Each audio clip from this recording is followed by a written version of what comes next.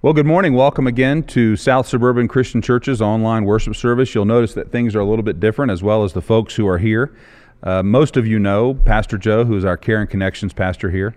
And we want to show you a little bit of what's going on behind the scenes as we look for ways to resource you and with our Zoom Bible studies, our podcasts. And this is some of the set work that we're doing behind the scenes. We're not going to do our messages like this every Sunday, but we thought it would be fun to just share it with you today, and Pastor Joe and I would come to you this morning. You know, if you have been paying attention to our social media and our communications coming out of our church, you'll know that we've been trying to figure out how we're going to go forward in this new season. Our governor here in Colorado has told us that we probably will be able to gather in groups of 10 to 15 sometime in May, maybe 25 to 50 by the end of summer. If the infection rates stay steady, maybe 100 in the fall, but probably won't be over 100 until an effective treatment or a vaccine is discovered. We think that this means that the church is probably going to change, especially when other sources have told us that this could go 10, 18, maybe even 24 months. And go ahead, take a moment. You might need a moment to just kind of catch your breath after that. This means that the church will probably look a lot different. Some have said that this could literally change what the church looks like for decades, if not centuries. That means the decisions we make today could really influence how our children do, how our grandchildren do church. We've been talking about that here at South Sub, and Pastor Joe and I want to share with you a little bit about that today, particularly as we continue in this series in Acts and Acts chapter 2, because I think we can see in Acts chapter 2, the model of the first century church, how we also can be effective in following the Spirit's guidance in being the church to the world. Hey, this is from Acts chapter 2. If I could ask you guys to grab your Bible, Acts chapter 2. We've been in Acts for the last 3 weeks, and we're going to pick it up from Acts 2, verse 42. This is God's word. They devoted themselves to the apostles' teaching, and they are the newly converted followers of Jesus. They devoted themselves to the apostles' teaching and to fellowship, to the breaking of bread, and to prayer. And everyone was filled with awe at the many wonders and signs performed by the apostles. And all the believers were together and had everything in common. They sold property and possessions to give to anyone who had need. Every day they continued to meet together in the temple courts. They broke bread in their homes and ate together with glad and sincere hearts, praising God and enjoying the favor of all the people. And the Lord added to their number daily those who were being saved. This is the word of the Lord. Thanks be to God.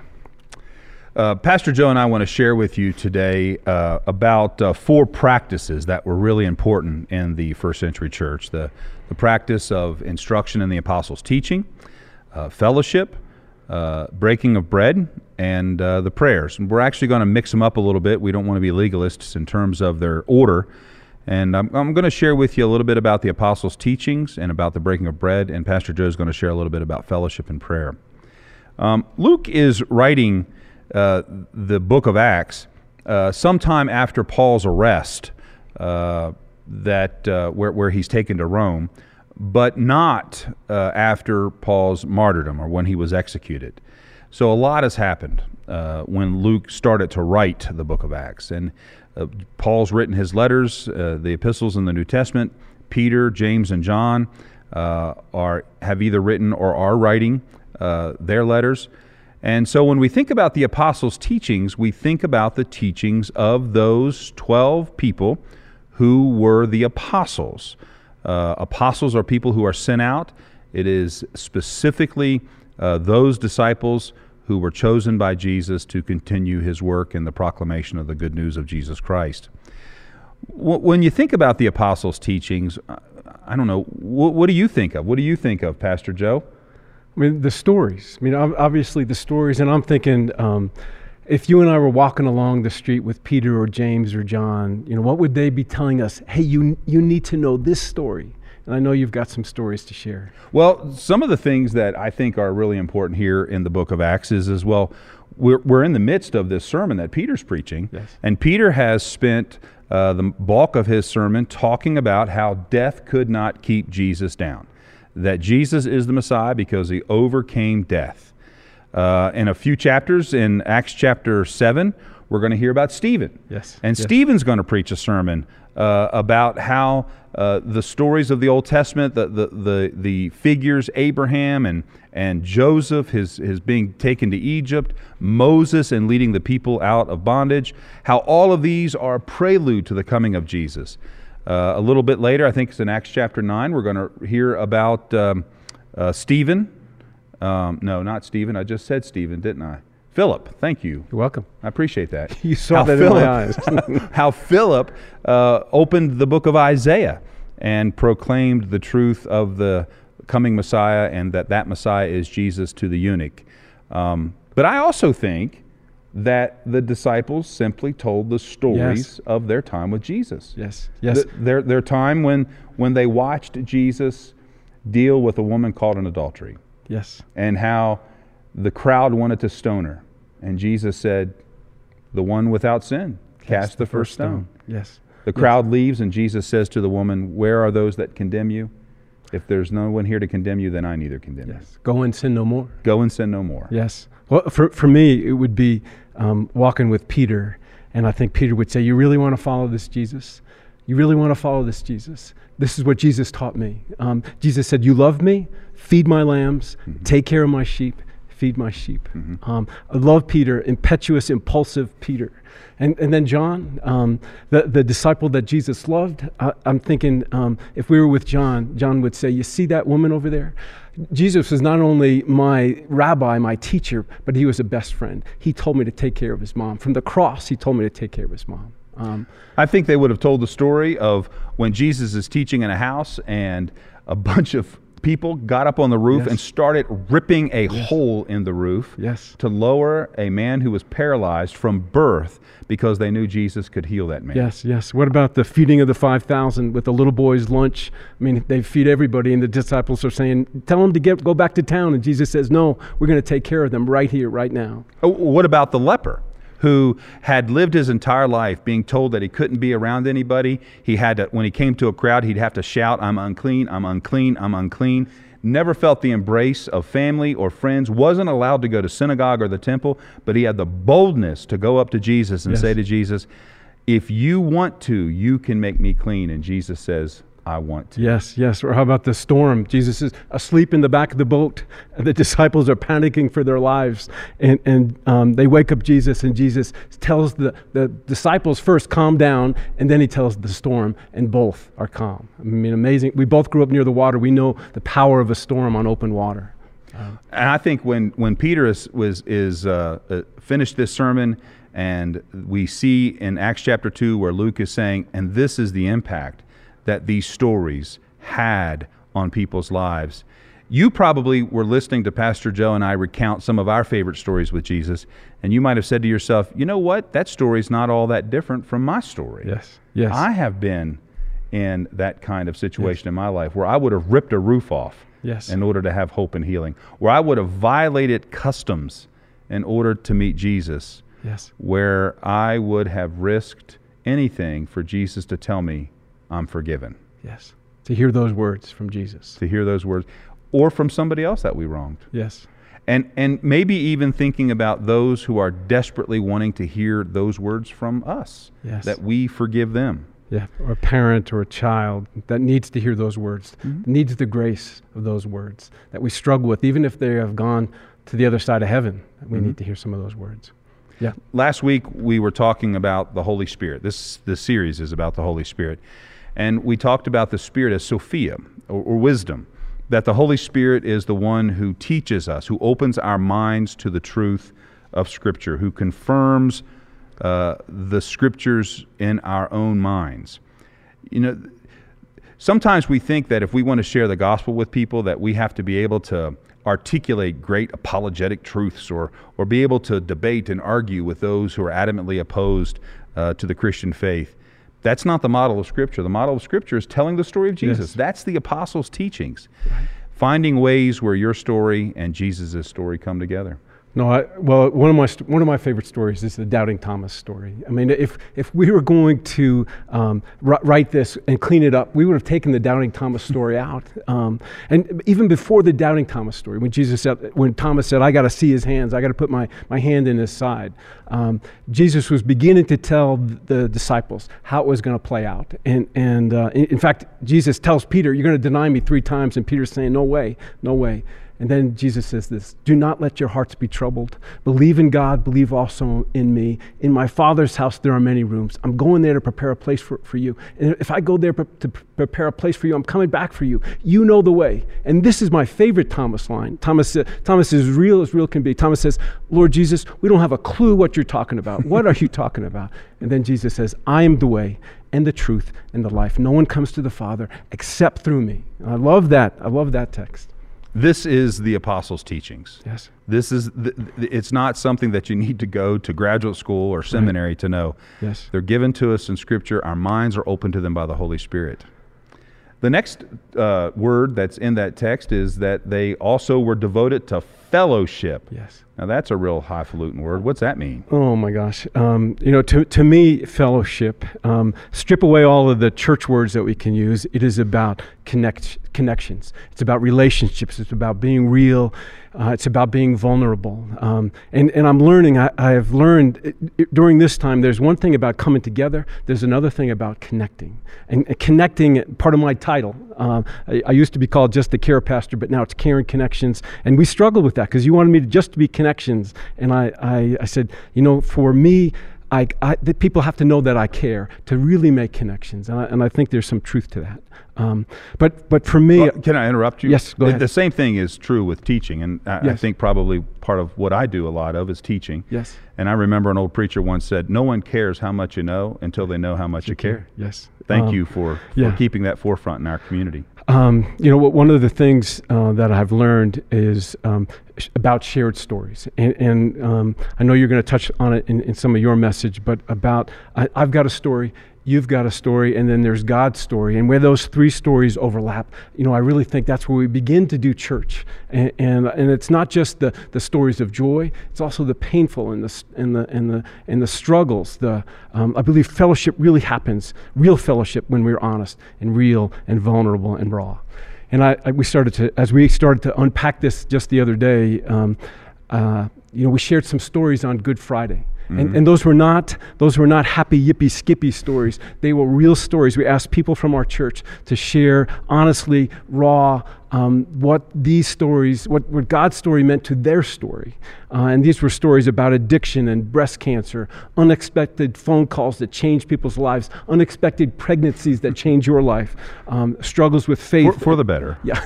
Yes. Struggles with faith in the midst of pain, loss of job, loss of dreams because of anxiety and depression. Real stories from real people, and as real and as vulnerable as they could be. And there's something about how we connect when people are real. One of my favorite scriptures, it may be my favorite scripture from Paul, 2 Corinthians 12:9. My grace is, as Paul is saying, I got a thorn in my side. Lord, I would be a better preacher, I'd be a better tent maker if you could pull that thorn out of my side. And the word from God says, my grace is sufficient. My strength is made perfect in weakness. And somehow we want to be, I sometimes want to be the guy with no chinks in their armor. I want to look well coiffed, with my hair growing longer. I look like, I don't know if you remember the Red Skeleton skit. He used to do these 2 seagulls, and my hair kind of puffs out. And I don't look, I'm not as polished as I would like to be. That was my dad's. Well, I was young, but it was my era too. And we talked about the T-shirt. I think as we're learning how to do church, how to connect with church outside of the building, it's been exciting. And you've challenged me. You've challenged us as a church. Let's make sure we take care of our people, but we also got to make sure we take care of the community. And you have challenged us. Hey, there's a hospital right down the road. Take care of Littleton Hospital. And we've fed them meals. We've brought them donuts. We've brought PPE to them. But also we had a couple of food drives that we were blown away by the success. And it was only God breathed, the Spirit of God breathing onto those events that we were successful. But 2 great food drives that you guys, you church, helped us pull off. And the community. And the community. I mean, our second food drive, I think we probably had as much, if not more, folks from the community than yeah, our no, congregation. that was powerful. North Littleton Promise, we've made connections with. Mount Air Christian Church up in Lakewood, we've made connections with. Some folks that I knew their names, but now I know these people. I've connected. Our stories have connected with their story, and I think we've embraced God's story, and it's been powerful. Pastor Joe and I have also talked about this a little bit before we did this right now. Yes. And one of the things that we're really hopeful for is we have been blessed by God to be able to have these relationships. Our hope is that these relationships, someday this COVID thing's going to end. Our hope is that these relationships will continue. Yes. Yes. This is God's taking this horrible thing and giving us the opportunity to build relationships that will have long-term impact for the sake of His glory and the strength of this community. Just on that, and this is not very holy, on Monday nights we meet in my neighbor Jerry's driveway, and you bring your drinks, and there's kids that come, and we just have fellowship. And 6 feet apart. 6 feet apart, social distancing approved, but we meet in his driveway, and we have deep conversations. And one of our neighbors just moved in a little over a year ago, and we didn't really know them. We've gotten to know them. And as we were wrapping up this past Monday night, Gabe, one of our neighbors who's got 2 little kids that are just adorable, he said, we're going to keep doing this. Even when this is over, we're going to keep doing this, right? And to me, we had, on Monday nights at 5 o'clock, we do church in Jerry's driveway, because we talk about concerns, we talk about loss of jobs, we talk about our kids, we talk about struggles. It's real stuff, connections happening because of the coronavirus. And go ahead. Well, just in the first few months that I was here, a little over a year ago, you were leading a Bible study. Yes. And I attended, and you challenged us to get to know our neighbors. Yes. And as is the case in this metropolitan area, you can go years and never know who your neighbor is. And if it hadn't been for you challenging us to go learn the names of your neighbors. And in this season, we have a 100-day challenge from all of the staff. You can go to our website, southsuburban.com/100-day challenge. Mine is a prayer walk, a 1-mile prayer walk, which really piggybacks on what you had challenged us over a year ago. And I can't believe the opportunities that the Spirit leads us to meet people who are desperate for human connection, who want to be able to have a conversation, and to be able to cover those folks with prayer. They don't need to know that we're praying. Yes. God just needs to know. Yes. This fellowship that God is calling us into is going beyond the walls of this church building. Yes. You know, there's a line from the movie, The Green Book, that says, the world is full of lonely people afraid to take the first step. Mm-hmm. And I believe this coronavirus has forced us out of our comfort zone. It's forced me out of my comfort zone. The last thing I want to do every week is talk to this camera, talk to these microphones. It is way outside of my comfort zone. But God is saying, you know what, take the step. Take the step. You can do this. You can do this. My wife told me I could do this. So if she says it, I know I can do it. So I'm pretty sure you're going to have your own talk show once it's all over. So. Hardly. Jesus talks about us being light in this world. He talks about, a city on a hill can't be hidden. Mm-hmm. That you don't light a lamp in the house and put it under a bushel basket. Jesus' challenge to us is from Matthew's Gospel. Let your light so shine before others so that they may see your good works and give glory to your Father in heaven. It's not about us. It's about giving glory to God. And that's what I've seen our church family rally around. Some of the things that we're trying to do, not just in our church, taking care of our church, but outside of it as well. And a tangible way to do this. A practical, pragmatic way. Yes. I was out walking. There was a woman sitting on her front step. You didn't need to be a psychologist to see that she was struggling. And I just stopped and said, how are you? You doing okay? And she didn't know who I was. I didn't know who she was. And for like the next 10 minutes, she told me how she was. Yes. And I just listened. Yes. And, I had in my spirit, do I ask her if I can pray for her? And I wasn't sure about that. So what I said is I hope that you won't mind that I'll be praying for you. Yes. And she's like, thank you. Those moments of desperation is what we're experiencing. The same desperation that those folks had when they ripped the roof off, when the leper was willing to violate protocol to get to Jesus. Fellowship, you might be asking yourself, how do I start? Just simply stop and talk to a neighbor. But I don't like that. It's hard for me. Get over it. Well, and I think some of the opening questions can be, I am the worst at small talk. I mean, a lot of folks think I'm an extrovert, but I am a closet recluse, and I am, if you had seen me in elementary school and high school, I was the shyest kid in the world. God has forced me out of that a little bit, but I'm not the best at small talk. But I can ask questions, and I can ask them, what's been the hardest thing for you during this time, and what's been the blessing for you during this time? What's been something that you won't want to change once this goes back to normal, if you will? And you're a good listener. Say again? I mean, when you ask a question, you're not waiting for an opportunity for you to talk again. You're actually listening. And you cannot imagine how affirming it is for folks to just be listened to. Yes. And that is a strength of yours and a gift. Thank you. I've been reading this book by Brené Brown called Braving the Wilderness, and she talks about the importance of human connection in both moments of collective joy and collective pain. When we, last Sunday after church, we met here in the parking lot at noon, and we had 10 people. We formed a parade. I think we called it the Joy Ride or the Joy Parade, but maybe someone who is a part of it said maybe it should be called Love on Wheels. We visited 10 different homes. And one of the women that we visited, she is a widow, and as we drove by, we gave them some flowers, we gave them some cookies, honked horns, waved noodles out the corridor. She wrote back to us and said, "You made me feel important. You made me feel like I mattered."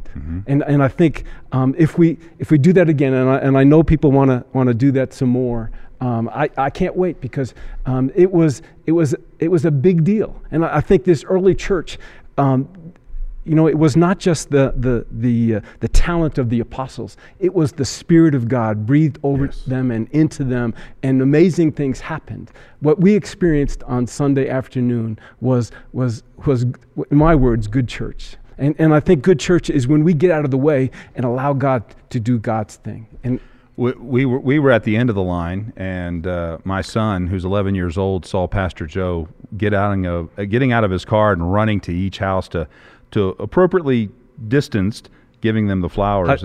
I'm not sure if we measured it, but it was for close. The sake of publicity here. It was 6 feet exactly. But my son said, he said, "What is he giving him?" I said, "He's giving him flowers." He said, "I think people would prefer ice cream."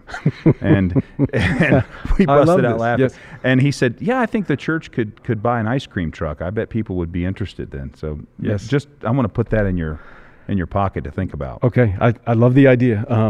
We talk about collective joy, but also collective pain and struggle.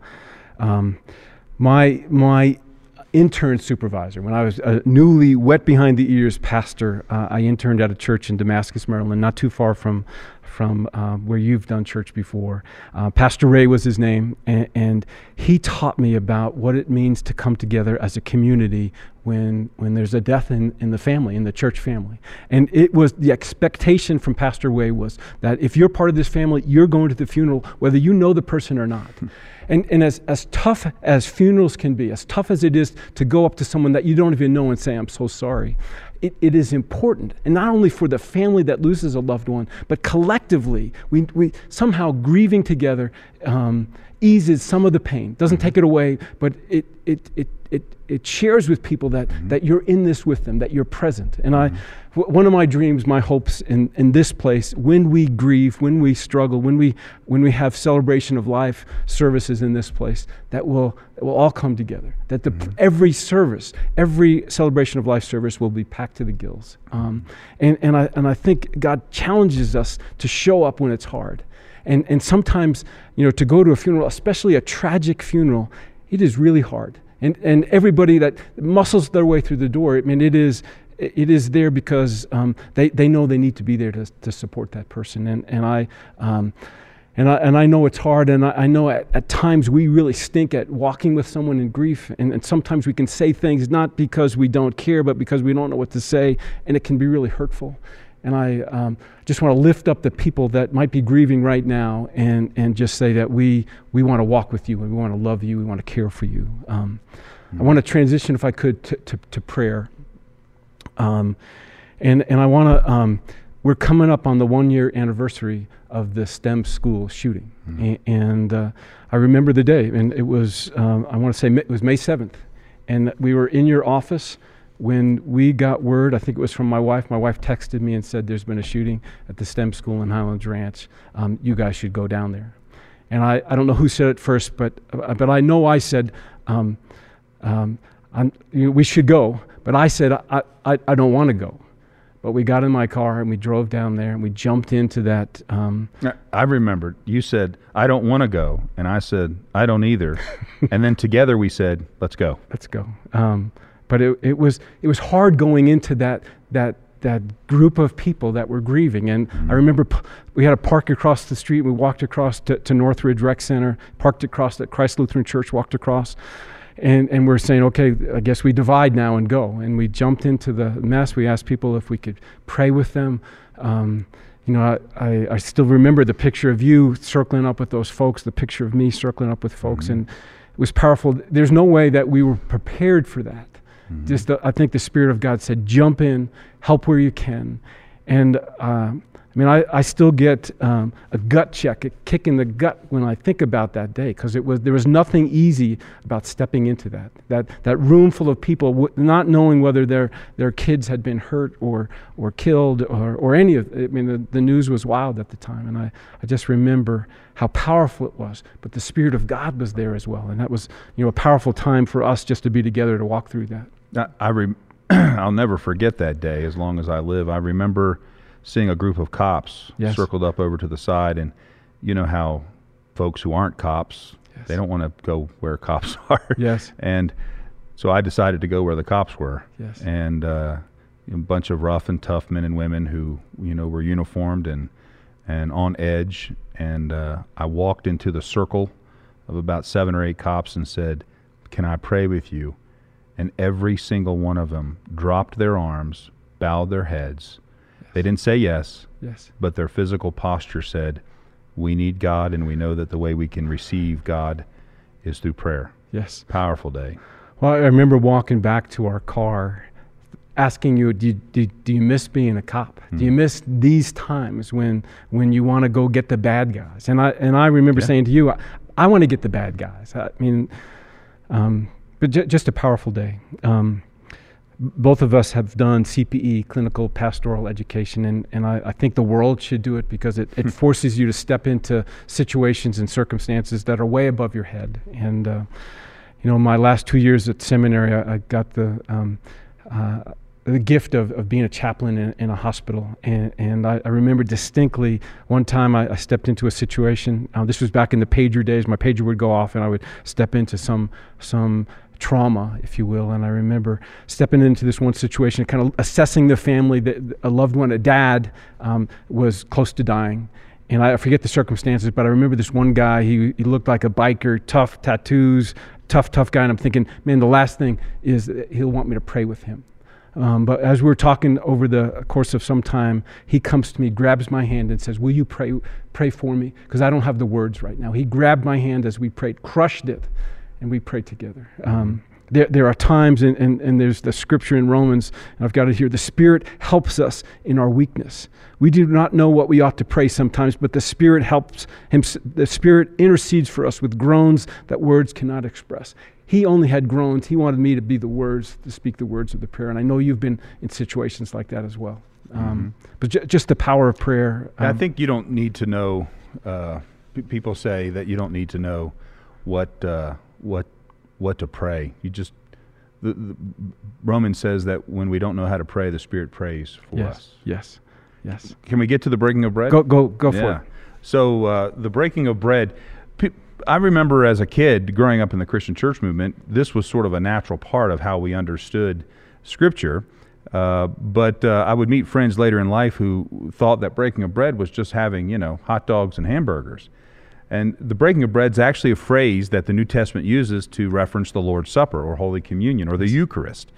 Matter of fact, those are the 4 major terms that are used to talk about communion: the Lord's Supper, Holy Communion, the Eucharist, and breaking of bread. The beautiful thing about this text is that the breaking of bread is exemplified. It's descriptive of how the first century church was living its life together, that they were celebrating the Lord's Supper each time that they gathered. As a matter of fact, by the time Acts 20 verse 7 rolls around, Paul is out traveling. He's in Troas, and the text says, and on the first day of the week, that is Sunday, the Lord's Day, so we have that model in Scripture as well, when we met to break bread, to celebrate the Lord's Supper. What's really powerful about the breaking of bread is how Luke sets it in context. All four of these things, actually. If you look at Acts 2:46, and day by day, attending temple together and breaking bread in their homes. This is this sets the context, I think. In the Christian church movement, of which we're a part, the pastors and the elders generally celebrate at the Lord's table, offer the prayers and distribute with the deacons the Lord's Supper. But in our movement, it's not our office or our ordination that makes communion valid. It's our baptism, which means if you're a Christian, if you're a baptized believer, you have the authority to break bread. This is what we see in the New Testament and what we see in the church. And what is overwhelming, I think, is that phrase, attending the temple together and breaking bread in their homes. Now, we've done a really good job in contemporary Christianity, that first part, attending temple together. In many ways, this place is our temple. Just like for the Jews, the temple was a place that informed their identity. It was a place to gather. It governed their celebratory life, transitions, marriages, babies, etc. This place has been that. This is where we have come for funerals. It's where we've come for weddings. It's where we received the Lord's Supper as a whole church, where we were baptized. It's where we were taught the faith. Our children have run and played in these halls. It's where we have fellowship. Where we have fellowship. Yes. It's where we have our church suppers. Everybody knows church suppers are a wonderful thing. Yes. But we haven't been as good at the in our homes part. Yes. And I wonder if this is a time that God is leading us to. I said earlier, we may not be able to gather together as a whole church, our full church, for 10 to 24 months. Pastor Joe hates it when I use that 24. But that's what we're being told. Maybe this is the moment that God has been leading us to reclaim this aspect of our faith, that what you're doing right now in your homes is a part of what the first century church did right here in the book of Acts. Maybe, just maybe, that South Suburban Christian Church could be the temple in our life where our identity is formed. And maybe you could be people who are being church together in your neighborhoods, to your neighbors, that you're offering your house as a place to gather for somebody that you may have lived next to for years, just a few yards from your place. And you guys can share life together. You can fellowship. You can pray. Yes. You can break bread together. What would it look like if we thought about church for the next 2 years along those lines? As we're able, we'll gather here at the temple, but we want you to break bread in your homes with joy and gladness. We want to be able to resource you to call people into relationship with one another and in relationship with God through Christ by the inspiration of the Holy Spirit. What would it look like if we could share bread together, break bread together in our homes? What would it look like if we took this biblical heritage and in this time, in this season, reformulated how the church acted then and how the church can be today?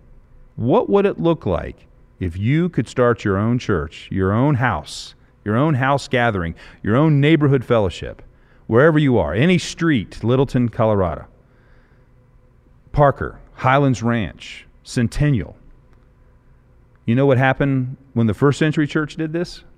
It's right there at the end of the text that we read to you today. And the Lord added to their number day by day those who were being saved. We pray for you as you do church in your house, as you call together people in relationship with you, with one another, and most importantly with God through Christ. Yes. God bless you as God deploys you where you are for His glory and to support a world in desperate need to hear of God's love through Christ. Now, we want to show you how easy it is, that you don't need a communion table or a sanctuary or any fine cloths to cover it. That's idolatry. What makes this important is the community gathered, our prayers, and the elements of the bread and the fruit of the vine. So Pastor Joe and I are going to share the Lord's Supper with you today. We're going to break bread together with you today. And so I give to you, as it was given to me, that on the night our Lord was betrayed, he took a loaf of bread. And after he had given thanks for it, he broke it and gave it to his disciples, saying, "Take, eat. This is my body given for you. Do this in remembrance of me." And then after supper, Jesus took the cup. Again, after giving thanks and praise, he gave the cup to his disciples and said, "Take and drink. This is the cup of my blood, the blood of the new and everlasting covenant. My blood will be shed for you and for all people for the forgiveness of sins. Do this in remembrance of me." As long as we eat this bread and drink this cup, we proclaim Christ's death and resurrection.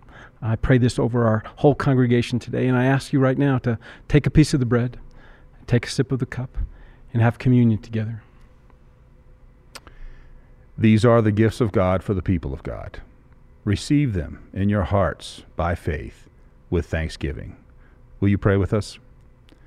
Merciful God, pour your Spirit out upon this bread of heaven and this cup of salvation, that together in our homes, as we break bread, your Spirit would strengthen and encourage us to take with us the good news of Jesus Christ, the comfort, the consolation, the fellowship, the prayer, and the apostles' teachings, that the world might know you. In Jesus' name. Amen. Amen. Amen. Let's pray the Lord's Prayer together again, if we could. Our Father, who art in heaven, hallowed be thy name. Thy kingdom come, thy will be done, on earth as it is in heaven. Give us this day our daily bread, and forgive us our sins, as we forgive those who sin against us. And lead us not into temptation, but deliver us from evil. For thine is the kingdom, and the power, and the glory forever. Amen. Amen. God bless you. God bless you guys.